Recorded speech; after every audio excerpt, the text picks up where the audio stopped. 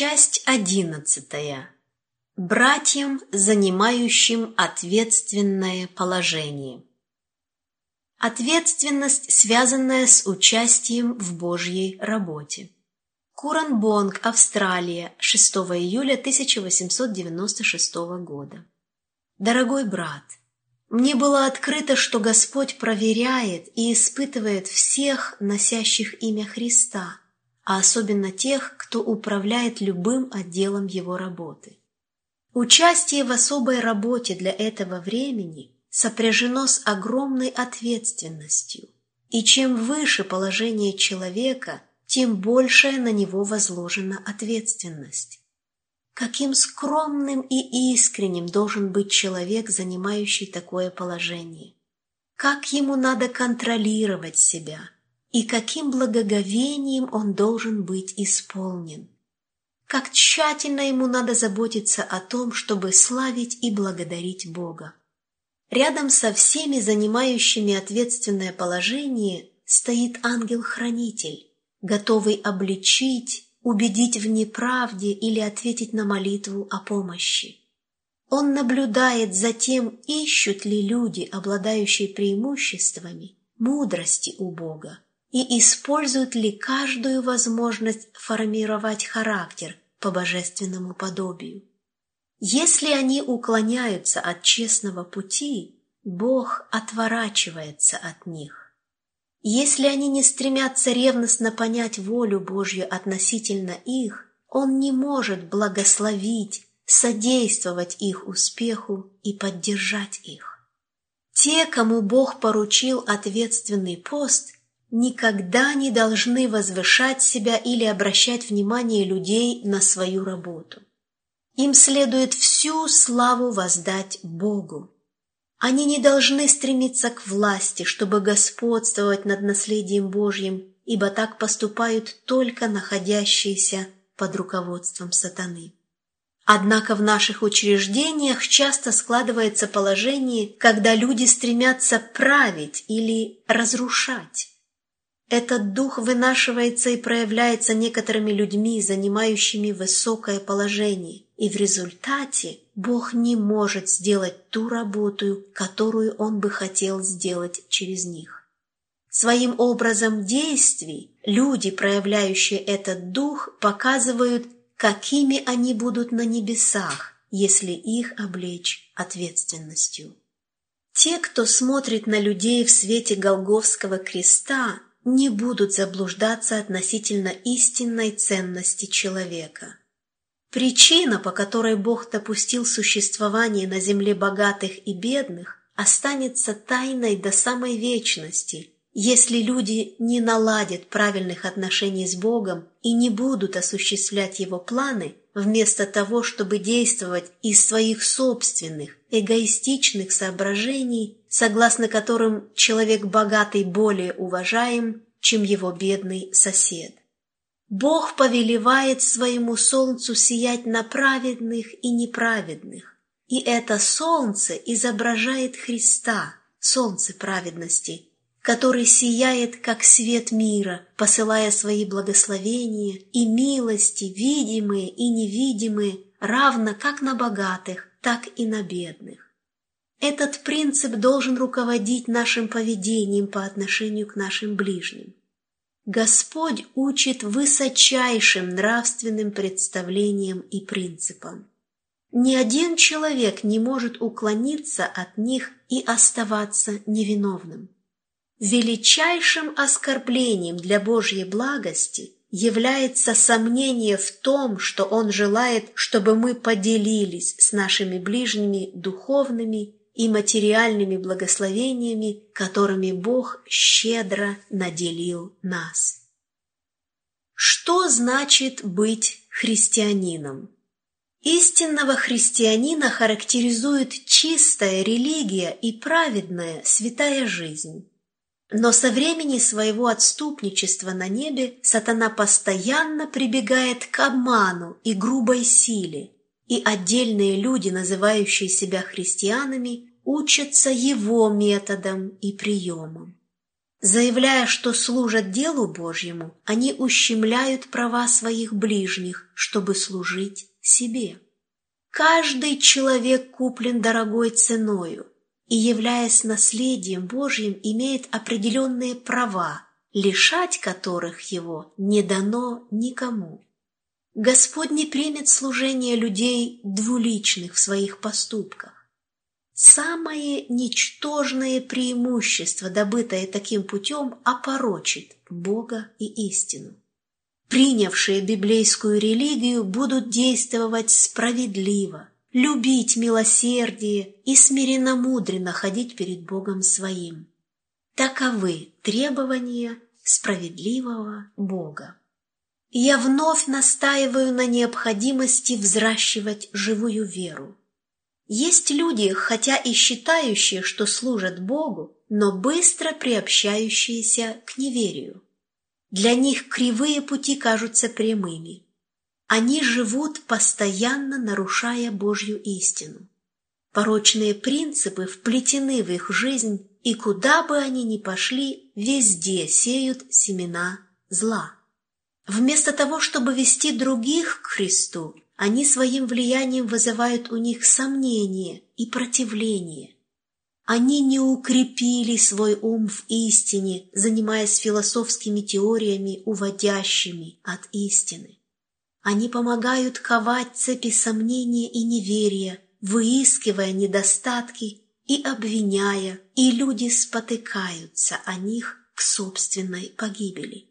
Кровь взыщется с тех, кто, хотя и говорит, что служит Богу, выполняет работу его врага. Какими мы должны быть? Зная все это, какими людьми мы должны быть? Станем ли мы возвышать человеческую мудрость и указывать на ограниченных, непостоянных, заблуждающихся людей, как на опору во время скорби?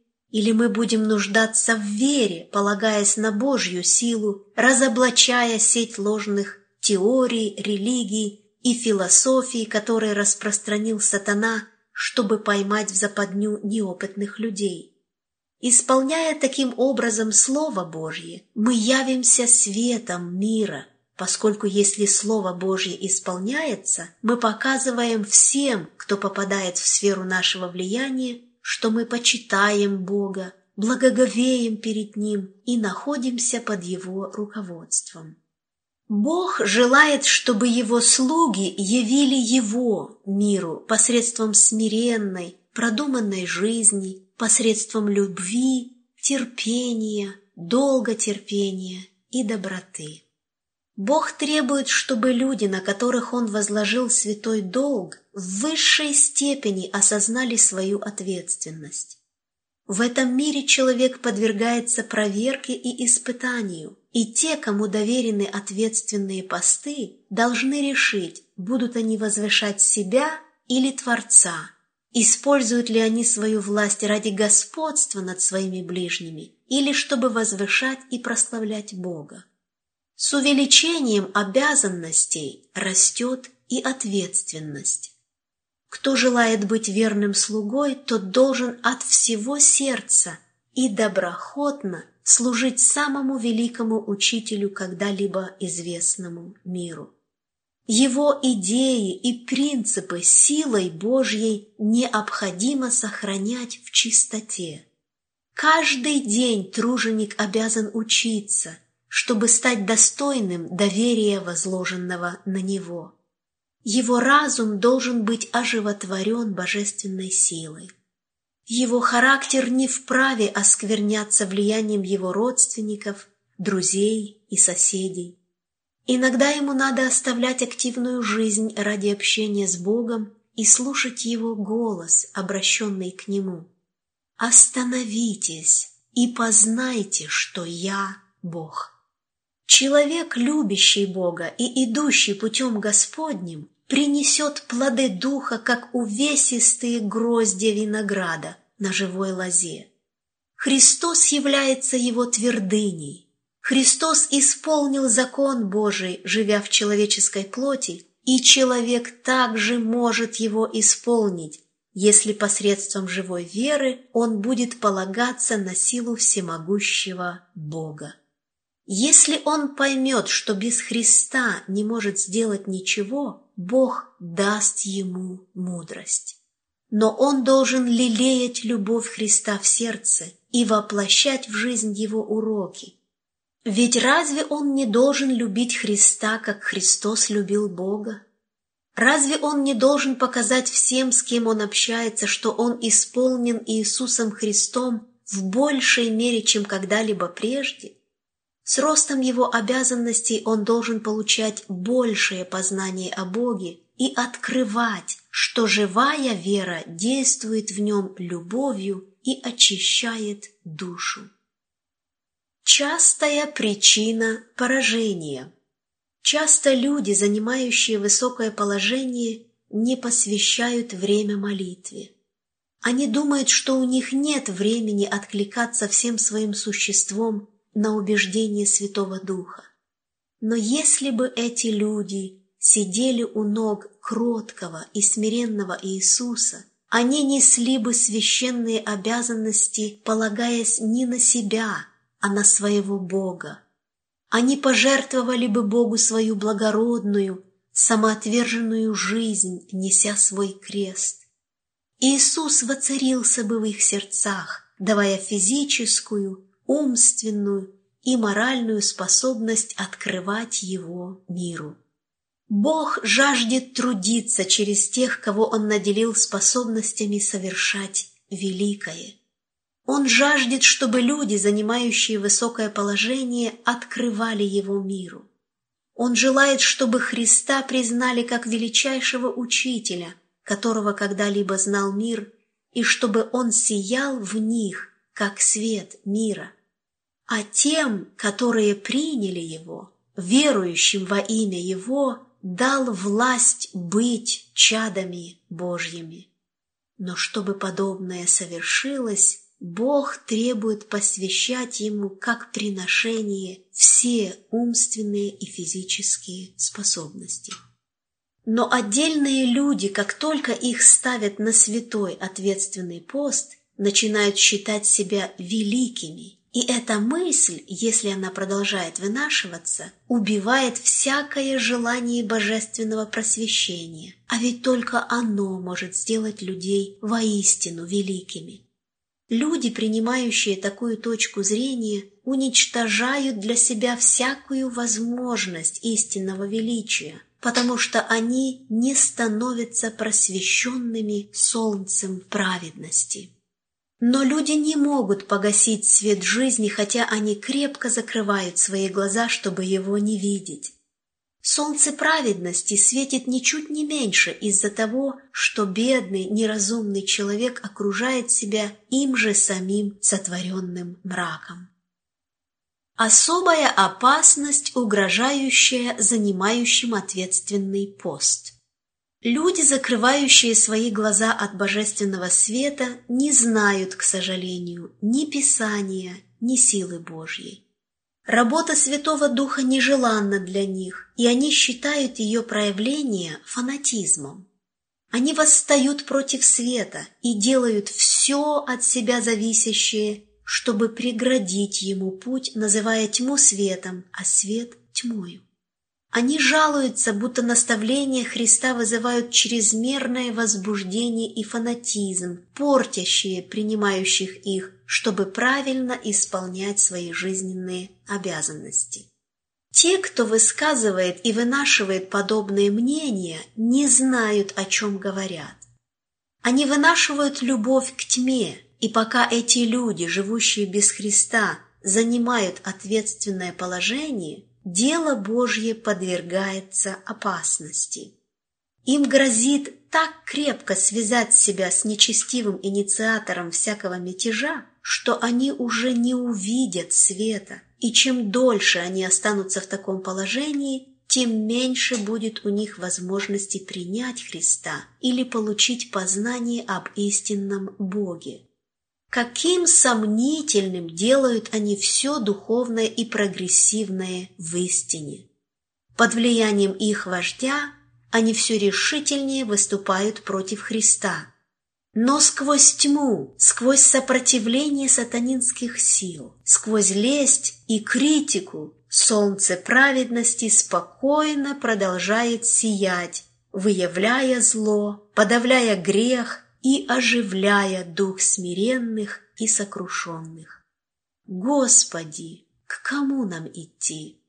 Ты имеешь глаголы вечной жизни. Необходим ежедневный христианский опыт. Доказательством истинной ценности и достоинства людей, занимающих высокий пост, служит тот факт, что они имеют ежедневный христианский духовный опыт. Для них музыкой звучат слова Христа: «Когда же придет Утешитель, которого я пошлю вам от Отца, Дух истины, который от Отца исходит, Он будет свидетельствовать о Мне. А также и вы будете свидетельствовать, потому что вы сначала со Мною». Если люди примут служение Святого Духа, богатейший Божий дар, они передадут благословение всем, кто соприкасается с ними. Но Бог не может явить себя через отдельных людей, облеченных высокой ответственностью. Он не может сделать их каналами для излития Его благодати, сострадания и любви, потому что они оскорбляют Его доброту, проявляя деспотический дух по отношению к тому, кто, по их мнению, заблуждается и нуждается в обличении. Своими неосвященными страстями они затмевают любовь и милость Христа. Врагу всякого добра позволяется управлять их сердцами, а потому в их жизни открываются его качества. Они заявляют, что ими управляет Слово Божье, но своими действиями говорят: «Мы хотим идти не твоим, а своим путем». Их слова, дела, их душевное состояние отмечаются в небесных книгах, и они не пожелали бы увидеть эту запись, поскольку Бог оценивает их не так, как они оценивают себя. Они злоупотребляют возможностями времени испытания и страшно пренебрегают высокими преимуществами, им дарованными. Хотя они не находят в Слове Божьем ничего, что оправдывало бы их действия или поддерживало их мнение, они упорно настаивают на своем. В тот день, когда все предстанут перед судом, им будет вынесен приговор: «Ты взвешен на весах и найден очень легким». Люди-управители Божьих даров. Бог может доверить людям деньги и имущество, но по этой причине они не должны возвышать себя. Все, что у них есть, доверено им, дано взаймы Богом, чтобы они развивали характер, подобный Его характеру. Бог подвергает их испытанию. Он хочет увидеть, окажутся ли они достойными вечных богатств. Если они используют Господни дары ради возвышения себя над своими ближними, они показывают, что недостойны места в Царстве Божьем. В великий судный день они услышат слова: «Итак, если вы в неправедном богатстве не были верны, кто поверит вам истинное? И если в чужом не были верны, кто даст вам ваше?» Но если те, кого Господь сделал управителями, рассматривают свои сокровища как Его дары и стараются проявлять сострадание, сочувствие и любовь к ближним, значит, их характер находится в гармонии с характером Бога, который отдал Своего единородного Сына на смерть ради их спасения. Если они оценивают людей в соответствии с ценой, уплаченной за их искупление, то не станут давать волю своим плотским влечениям, но проявят качество Бога. Они будут каналами, по которым Божья любовь и Его щедрость могут изливаться на человечество. Предназначение несчастий. Господь допускает в жизни людей несчастье, бедность, напасти, чтобы испытать их, а также проверить и тех, кто поставлен в более благоприятные обстоятельства. И если люди, которым Он доверил свои блага, остаются верными, Он провозглашает их достойными ходить с Ним в белых одеждах, как цари и священники Богу. Верный в малом и во многом верен, а неверный в малом неверен и во многом. Итак, отложив всякую злобу и всякое коварство и лицемерие и зависть и всякое злословие, как новорожденные младенцы, возлюбите чистое словесное молоко, дабы от него возрасти вам во спасение, ибо вы вкусили, что благ Господь. Приступая к Нему, камню живому, человеками отверженному, но Богом избранному, драгоценному, и сами, как живые камни, устрояйте из себя дом духовный, священство святое, чтобы приносить духовные жертвы, благоприятные Богу Иисусом Христом. Ибо сказано в Писании: «Вот я полагаю в Сионе камень краеугольный, избранный, драгоценный, и верующий в него не постыдится». Итак, Он для вас, верующих, драгоценность, а для неверующих – камень, который отвергли строители, но который сделался главою угла, камень преткновения и камень соблазна, о который они притыкаются, не покоряясь слову, на что они и оставлены. Но вы – род избранный, царственное священство, народ святой, люди, взятые в удел, дабы возвещать совершенство призвавшего вас из тьмы в чудный свой свет. Положение не освящает. Приемлемы ли для Бога духовные жертвы, приносимые людьми, занимающими ответственное положение, но которые возвеличивают себя и бесчестят Бога? Такое происходит, и Господь с неодобрением смотрит на это. Вместо того, чтобы возрастать во Христе, их живой главе, являя Его божественные качества миру, они увлекаются земным. Собственное «я» имеет для них большое значение, и в их работу примешивается эгоизм.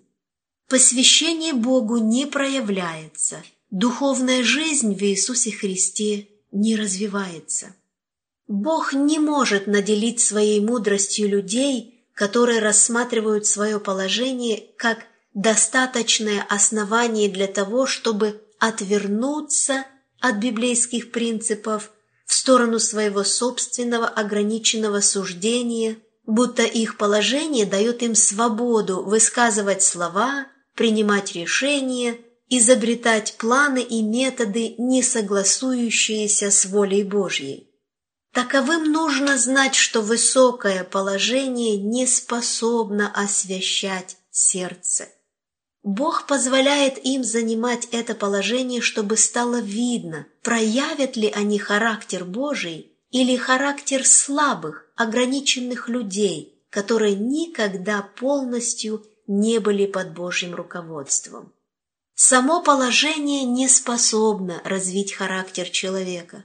От человека полностью зависит, будет ли он рассчитывать на свои силы, то есть окажется ли он под руководством сатаны или будет трудиться под влиянием Святого Духа.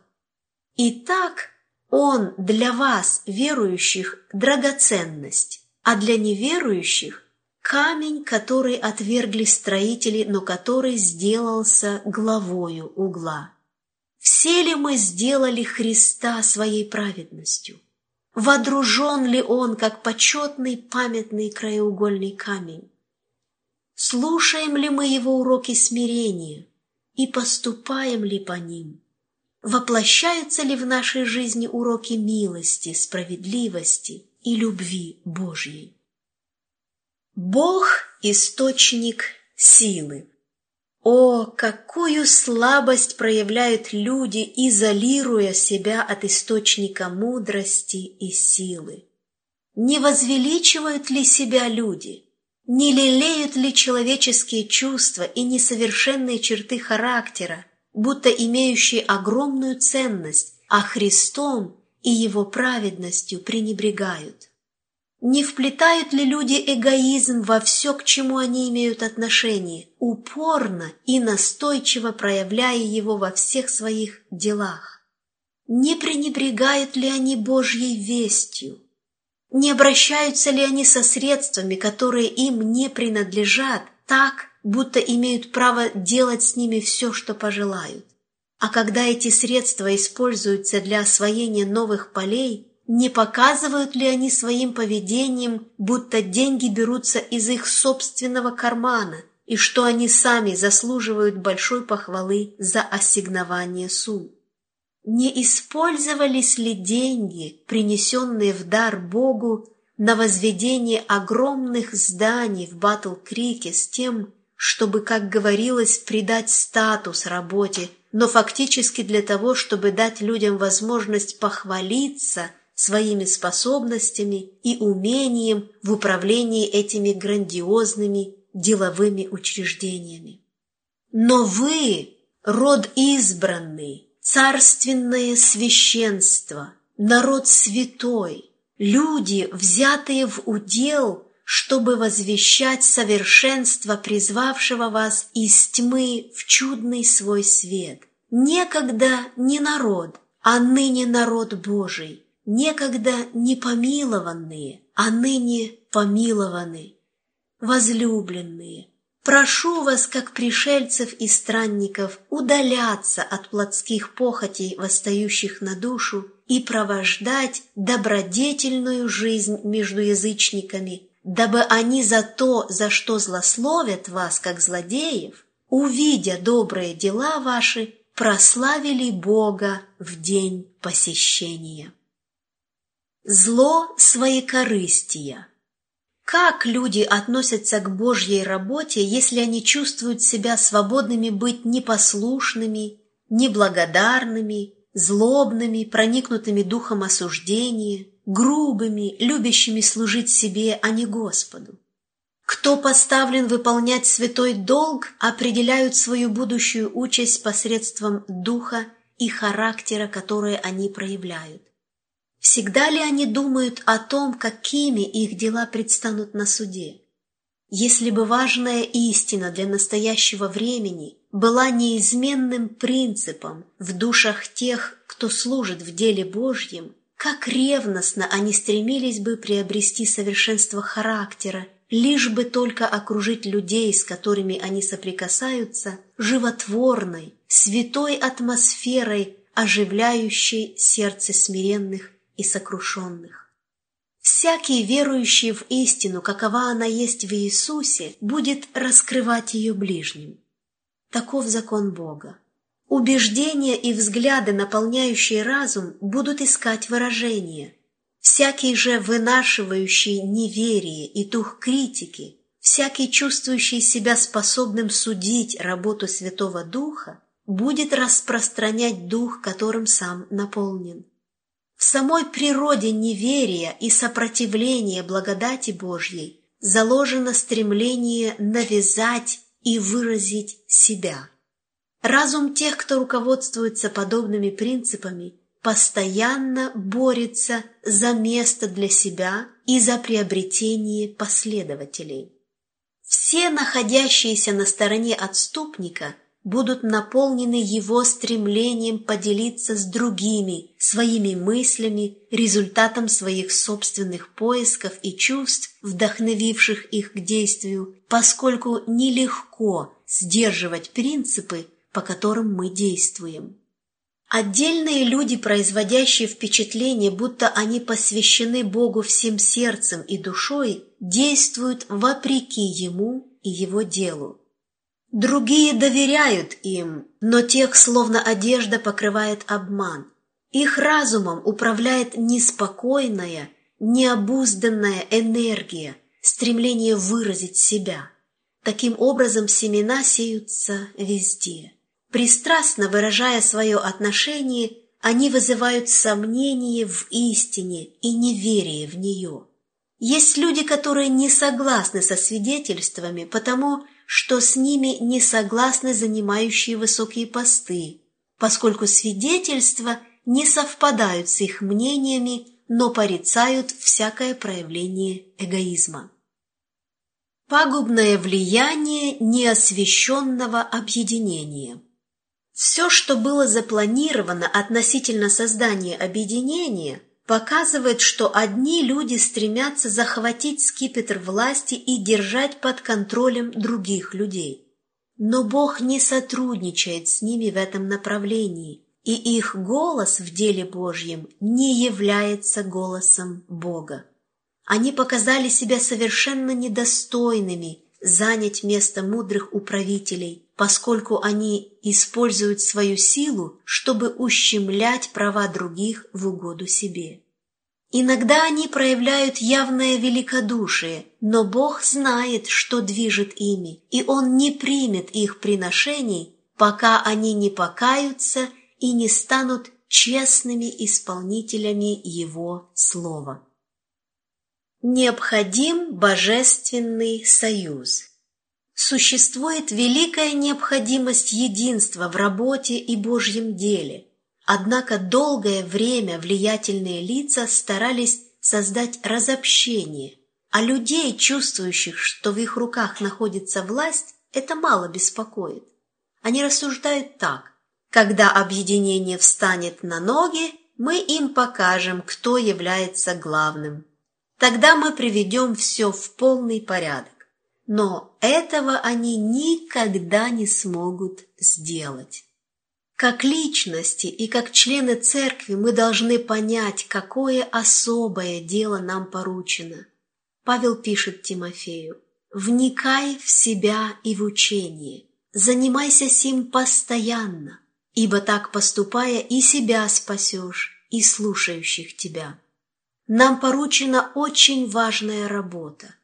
«Мне, наименьшему из всех святых, — пишет Павел, — дана благодать сия, благовествовать язычникам неисследимое богатство Христово и открыть всем, в чем состоит домостроительство тайны, сокрывшейся от вечности в Боге, создавшим все Иисусом Христом, дабы ныне соделалось известною через церковь начальством и властям на небесах многоразличная премудрость Божья по предвечному определению, которое Он исполнил во Христе Иисусе Господе нашим.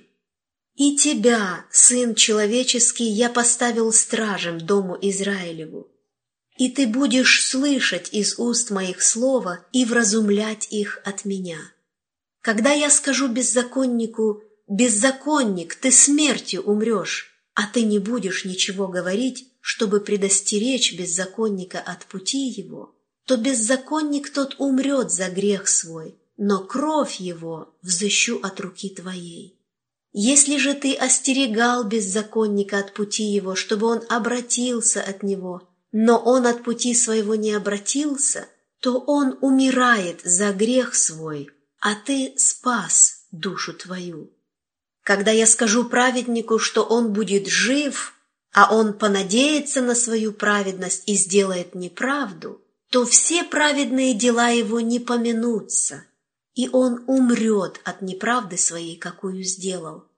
А когда скажу беззаконнику: ты смертью умрешь, и он обратится от грехов своих и будет творить суд и правду, если этот беззаконник возвратит залог, за похищенное заплатит, будет ходить по законам жизни, не делая ничего худого, то он будет жив, не умрет. Ни один из грехов его, какие он сделал, не помянется ему. Он стал творить суд и правду, он будет жив. А сыны народа твоего говорят: неправ путь Господа, тогда как их путь неправ. Когда праведник отступил от праведности своей и начал делать беззаконие, то он умрет за то. И когда беззаконник обратился от беззакония своего и стал творить суд и правду, он будет за то жив. а вы говорите: неправ путь Господа. Я буду судить вас, дом Израилев, каждого по путям его». Преимущество работы по спасению душ. Спасение человеческих душ – это служение, которое несравненно выше любого другого служения в нашем мире. Всякий, кто покорился влиянию истины и через веру приобщился к Христовой любви, самим этим фактом предопределен Богом спасать заблудших. Ему поручена особая миссия в этом мире. Он должен быть соработником Христа, открывая истину такой, какова она есть в Иисусе. Но когда люди в любой отрасли работы Божьей стремятся подчинить себе ум и способности Господних детей, они присваивают себе исключительную власть над своими ближними, которую невозможно сохранять, не допуская несправедливости и беззакония. Господь никому не дал права судить его тружеников ни письменно, ни устно. Есть люди, которые как жизнью, так и характером свидетельствуют о том, что они ложные пророки и обманщики. Таковых мы не должны ни слушать, ни относиться к ним терпимо. Но те, кого использует Бог, трудятся под его контролем, и он не поручал людям, обладающим человеческим, близоруким суждением, критиковать, порицать, осуждать, отвергать их работу, поскольку все представления этих тружеников не согласуются с тем, что они принимают за истину. Ошибочность человеческого суждения.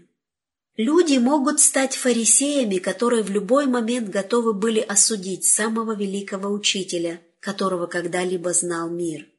Христос предоставил безошибочное доказательство того, что Он был послан Богом. Однако иудейские правители взялись за дело, к которому их побудил враг, и обвинили в нарушении субботы того, кто создал субботу, кто был ее господином. О безумие человеческое и человеческая слабость!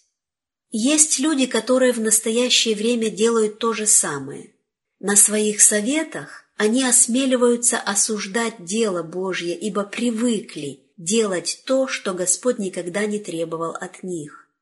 Лучше бы они смирили свои сердца перед Богом и держали руки подальше от Божьего ковчега, чтобы гнев Божий не обрушился на них. Ибо если Бог когда-либо говорил через меня, то я свидетельствую, что они взялись за критику и высказывают, как мне известно, необоснованное, несправедливое осуждение. Они являются лишь ограниченными людьми и, обманывая себя, полагают, что заблуждаются другие. Но люди, присваивающие себе право судить ближних, должны расширить свой кругозор и сказать: предположим, что мнение других людей не согласуется с нашим. Стоит ли за это обвинять их в ереси? Можем ли мы, люди без вдохновения свыше, брать на себя ответственность и выносить свой приговор, заявляя: это не должно появиться в печати? Если они будут упорно настаивать на своем мнении, то увидят, что Бог не поддержит их действий. Считают ли они все свои шаги безошибочными? Думают ли, что все ими выпускаемое не имеет ни единой ошибки и погрешности? Разве не могут и другие люди, жизнь которых ясно свидетельствует о том, что они ведомы и научены Богом, заметить в их трудах точно не соответствующее их взглядам и повелеть убрать это? Разве наш прошлый опыт в этом отношении не был достаточным?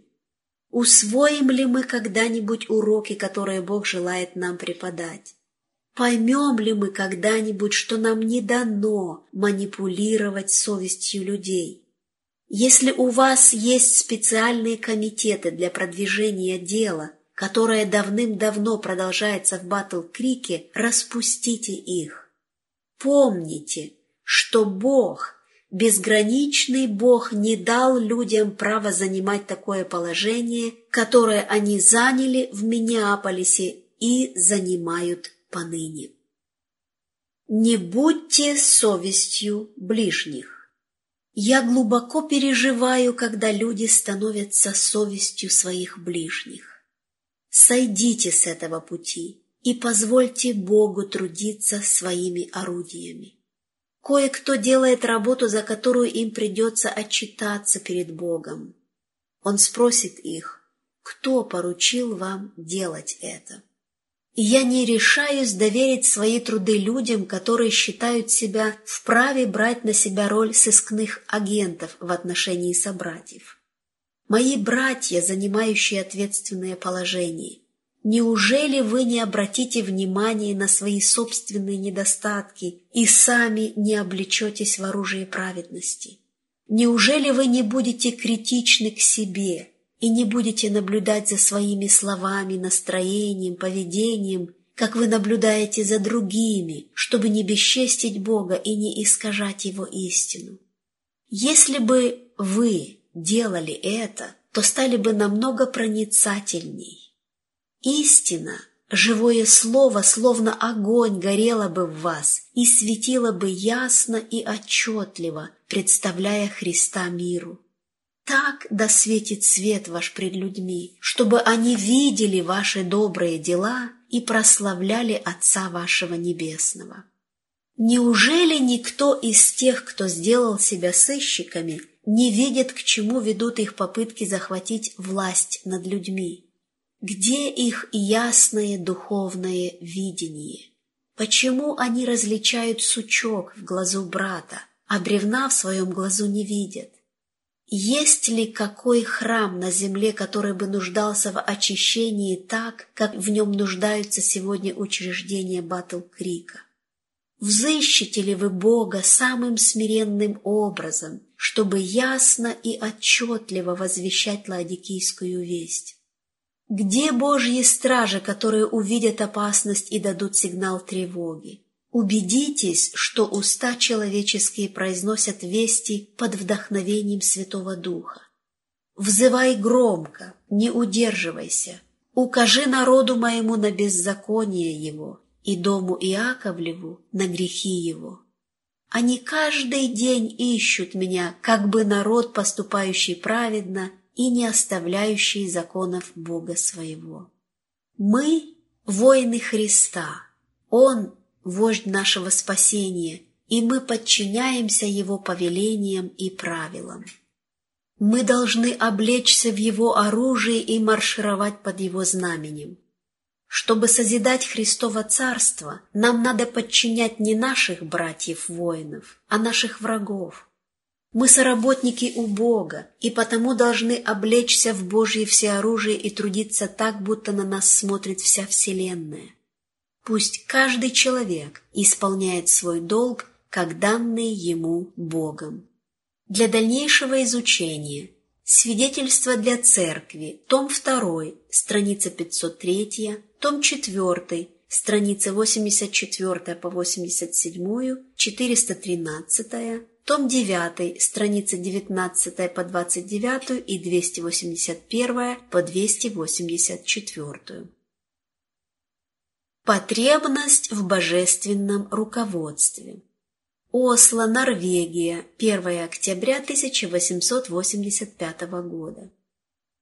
Дорогой брат, я сильно огорчилась, узнав, что по твоему указанию братья тот и тот стремились ограничить служение на лагерном собрании. Худший совет трудно себе представить. Ты не должен был поручать им работу, которую они не способны мудро выполнить. Остерегайся задерживать продвижение работы в какой-либо местности. Во всех местах сделано довольно мало и совершенно неправильно ограничивать служение на миссионерских полях. Тщательно и с молитвой рассмотрев данные вопросы, я сделала записи в путевых заметках. Я хотела представить дело в такой форме, чтобы не разочаровывать тружеников в их стремлении приносить пользу, хотя мне хотелось дать им предостережение, чтобы они не впадали в крайности. Работники трудились хорошо. Они заслужили одобрения и совета продолжать их дело. Есть люди, которые должны были им помочь, делая необходимые вклады в дело. Они еще более возрастут в благодати и познании истины, если будут поддерживать работу. Тебе и твоим работникам надо посмотреть на это дело иначе. Тщательно исследуй то, что делается, и спроси себя, так ли велика сумма в $5000, которую нужно взять в долг, чтобы вложить в важное дело, совершаемое указанными работниками. Своим влиянием ты должен помочь людям увидеть важность работы и понять, что их долг – откликнуться на чрезвычайные обстоятельства. Тебе следовало бы поступить так, как я писала в путевых заметках. Но если наши братья чувствуют себя вправе остановить работу, если они не видят источника финансирования для ее поддержания, тогда работа может приостановиться не только в известных местах, но и в других штатах. Если наши работники собираются направиться в любое поле, не препятствуйте им и не говорите «вы пойдете до сих пор и не дальше». Я огорчена тем, что вы закрыли школу в Н. Я вижу, что братья, посланные позаботиться об этом учреждении, не приняли мер для поддержания работы и не собрали пожертвований от людей, которые могли их дать. В конференции есть богатые люди, недовольные тем, что были сделаны долги, тогда как они сами должны были поддерживать этих работников. В то время как на работников сыпятся упреки и противодействия, у имеющих средства создается впечатление, что у них есть безоговорочное право сомневаться в любом предприятии, требующем денежных вложений. Когда личная проверка деталей неуместна. Бог не требует от тебя вести дело таким образом, чтобы работники не чувствовали себя свободными двигаться вперед до тех пор, пока они не проконсультируются с тобой и не спросят твоего мнения.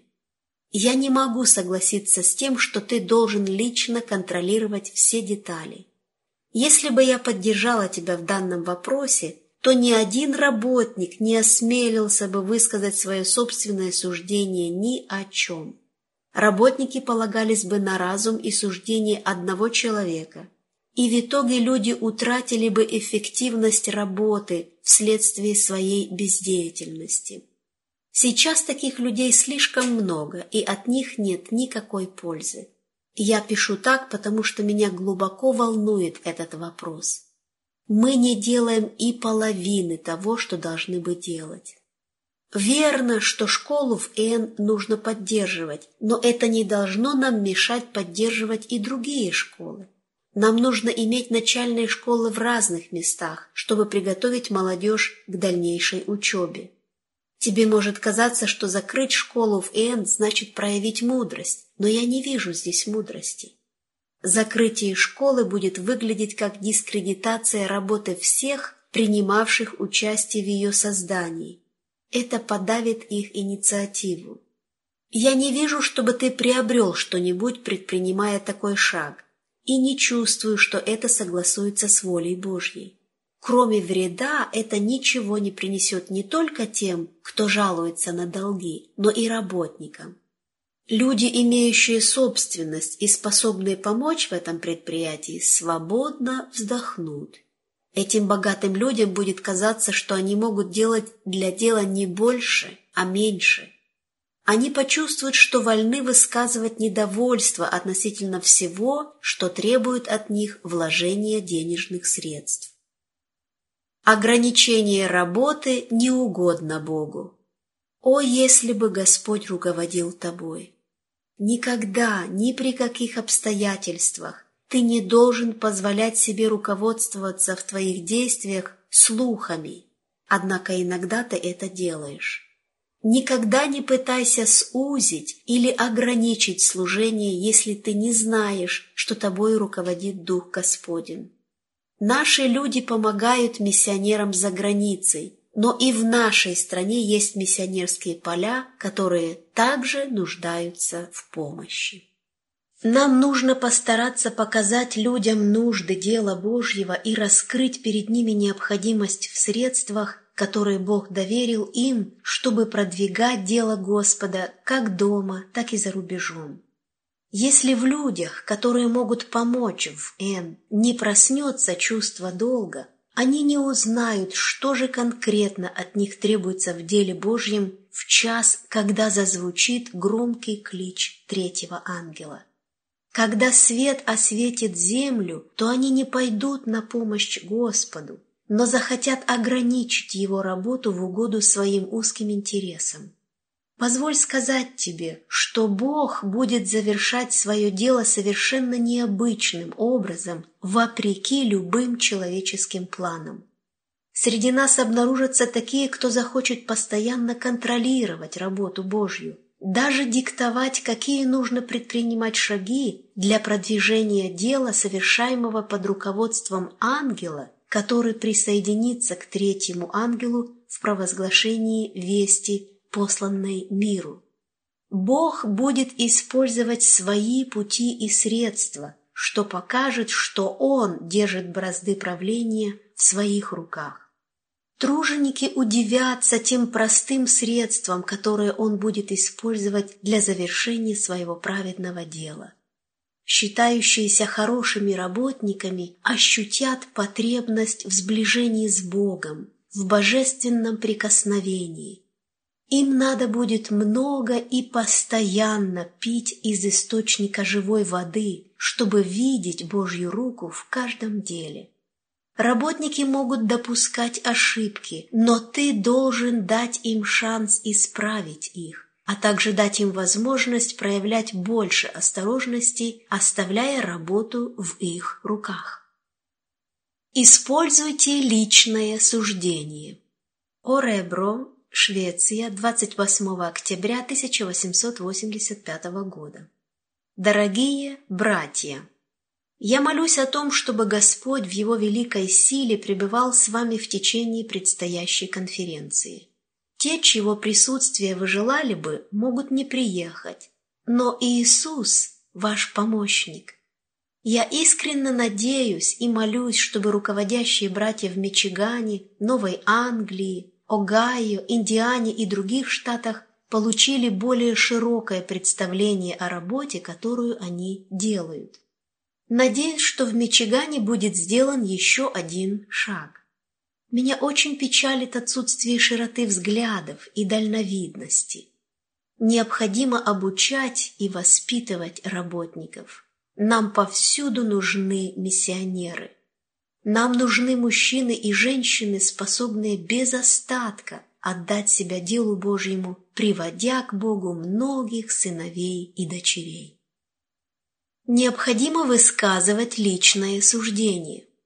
Мне было показано, что людям, занимающим ответственное положение, нужно избегать некой привычки, наносящей вред делу Божьему. Занимающие высокие посты не должны господствовать над Божьим наследием и всем командовать. Очень многие предписывают другим братьям план действий, которому те должны следовать в своей работе. Работники пытаются слепо исполнять их волю, не высказывая собственного суждения по вопросу, которым они занимаются. В отсутствии руководителей они все равно безоговорочно следуют их указаниям. Но я умоляю вас во имя Христа прекратить это. Дайте людям возможность высказать свое личное мнение. На тех, кто следует за человеком и желает, чтобы за них думали другие, нельзя возлагать ответственность. Наши руководящие братья небрежны в этом отношении. Бог не дал только нескольким особым людям все умственные способности, какие существуют в мире. Люди, занимающие ответственное положение, должны учитывать чувства собратьев, считаться с их способностью выражать свое мнение, с их интуицией. Им надо смотреть на этих людей как на способных выполнить работу им доверенную. Наши руководящие братья совершают большую ошибку, составляя подробные указания, которым работники должны следовать, и это вредит работникам, лишает их чувства ответственности, потому что они привыкают исполнять чужие планы, а сами остаются в стороне.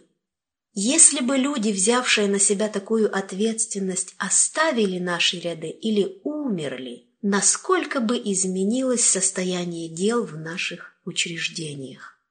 Руководители должны возлагать ответственность на собратьев, позволяя им составлять планы, осуществлять их, изобретать и приобретать опыт.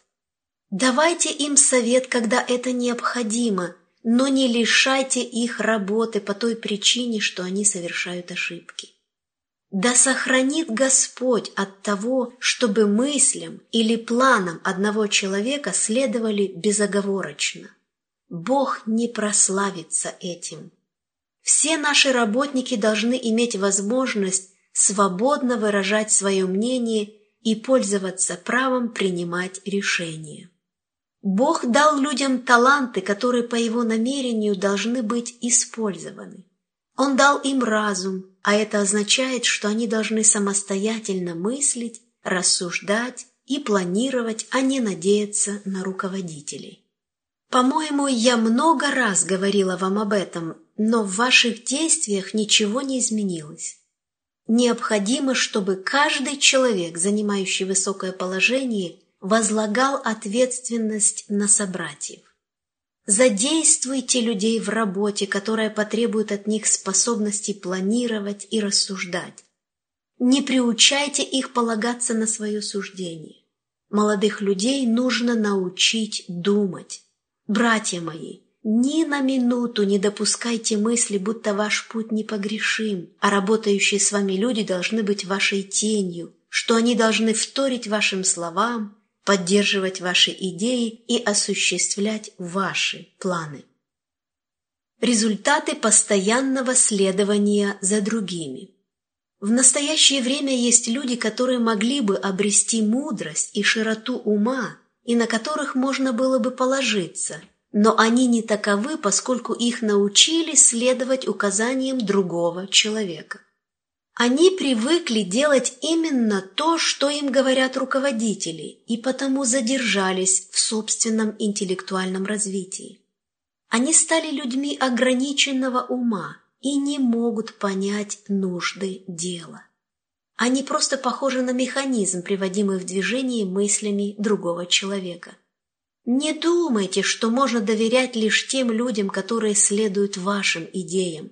Иногда вы думали, что поскольку они скрупулезно исполняют ваши желания, то только на них можно положиться. Если же кто-либо высказывает свое собственное суждение, отличное от вашего, вы расстаетесь с этим человеком как с неблагонадежным. Ослабьте вашу хватку, не держитесь цепко за работу. Вы не единственный человек, которого может использовать Бог. Дайте Господу возможность использовать таланты, которые Он доверил людям, чтобы Его дело двигалось вперед. Дайте Господу шанс использовать разум других людей. Мы много теряем из-за узости наших идей и планов. Не будьте препятствием на пути продвижения дела, но позвольте Господу действовать через того, через кого Он пожелает. Учите, ободряйте молодых людей думать и действовать, изобретать и планировать, чтобы иметь многих советников. Как больно мне видеть президентов конференций, которые, подбирая кадры, предпочитают тех, кого, по их мнению, они могут сформировать по собственному шаблону для работы с ними. Они берут тех, кто не будет противоречить им, но станет послушным орудием в их руках. Ни один президент не имеет права делать подобное. Предоставьте составлять планы коллегам, и если у них что-то не получится, не делайте вывода, будто они не умеют мыслить. Наши самые высокопоставленные деятели прошли долгий путь, прежде чем научились здраво мыслить. Во многих случаях они показывают, что должны трудиться еще лучше. Если люди допускают ошибки, это еще не значит, что они не могут нести служение. Считающие совершенными свои пути даже теперь допускают много грубых ошибок, но другие ничуть не мудрее. Они выставляют свои успехи, а об ошибках замалчивают. Будьте же внимательны и снисходительны к каждому человеку, осознанно приступающему к служению в качестве работника Господа. Наши самые ответственные руководители составляют немудрые планы и претворяют их в жизнь, потому что считают эти планы совершенными. Им необходимы свежие мысли и чувства их коллег и подчиненных. Они должны общаться с теми, кто держится совершенно противоположной точки зрения. Это помогло бы им в составлении планов. Какое безумие доверять огромное дело в руки одного человека, чтобы он управлял им так, как диктует ему его разум и его болезненное воображение. Люди узкого мышления, зависимые и недальновидные, не способные придать работе отпечаток своей индивидуальности. Кто стремится руководить работой, тот думает, что никто, кроме него, не может справиться с ней, и дело страдает от недостатков.